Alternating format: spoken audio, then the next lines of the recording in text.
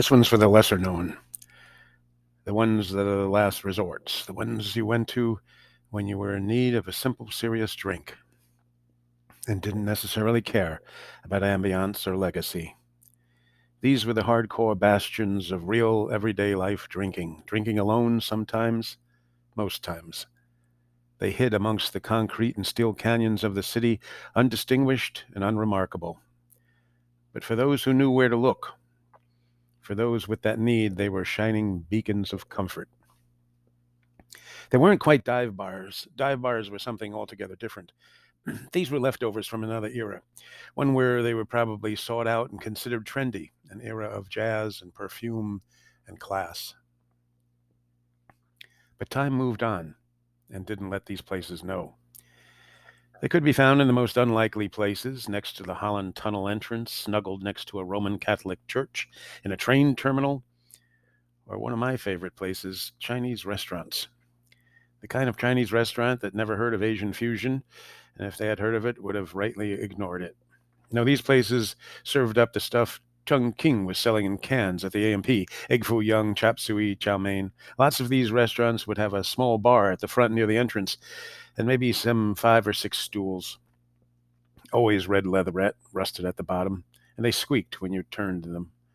The bars themselves were not very well stocked, but they usually had the necessities: Jim Beam, Jack, of course, Dewar's, Gordon's, Cuddy. Now, on the face of it, you wouldn't think of a place like that would be a very comfortable place to spend some time in, but I used to spend many an hour there, sitting, smoking, looking at nothing in particular, smelling the oily, greasy deliciousness coming out of the swinging kitchen door. There was a comfort in its purpose. It did nothing more than serve up drinks, and having gone to many, I realized after a while I wasn't the only one who came in there just to drink. I would stop in these kind of places on the way home or at the end of a walk that took me to Brooklyn and back, a little reward for the miles. In, have a drink or two, out. Simple, nice. There were plenty of others, of course, scattered about town.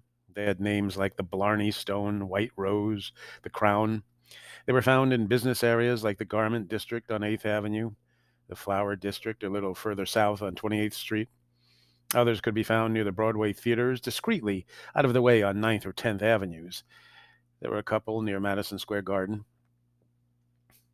They were private places where everyone, including the bartender, especially the bartender, left you alone. You were there for a drink, he was there to pour it. End of story. People came to these kind of bars for a lot of the same reasons: solitude, peace, and quiet, some serious contemplation. Nothing helps contemplation more than a couple of stiff ones on the rocks. They were the absolute antithesis of the modern day sports bar. Another time, they would have been packed every night, and most of the day for that matter. By the 70s, they were shadows of their bygone popularity. Generations change, the city changes, tastes change, people change, and when the smoke cleared, the ones left were the ones that hadn't changed, the ones at the bar, having a drink and staring contentedly at the rain coming down on 7th Avenue. The ones like me. The lighting was usually dim, the bar usually long, the smell was of cigarette smoke and beer. There was usually not many people there, maybe some sitting at a round table towards the back in the shadows. You would scrape a stool on the floor, sit down. Hopefully it was one with a nice cushy back. You get comfortable. The bartender, sometimes maybe a tall guy with blonde hair, came out of nowhere. You would say, "Jack, rocks."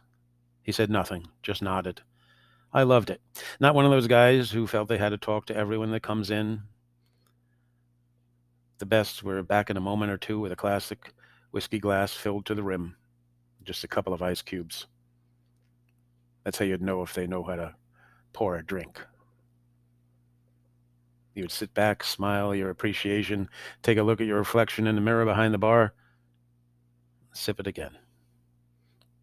And as always, it tasted wonderful. You'd scrunch down further into the seat and think, not bad at all. If there was a place called Contentment, I am fast approaching it. Sometimes I think about those bars. I hope they're still out there, still pouring the good pour. And if you should ever be lucky enough to wander into one, and there's a tall guy with blonde hair behind the bar who doesn't talk much, Give him my regards. And make sure to order the Jack, Rob.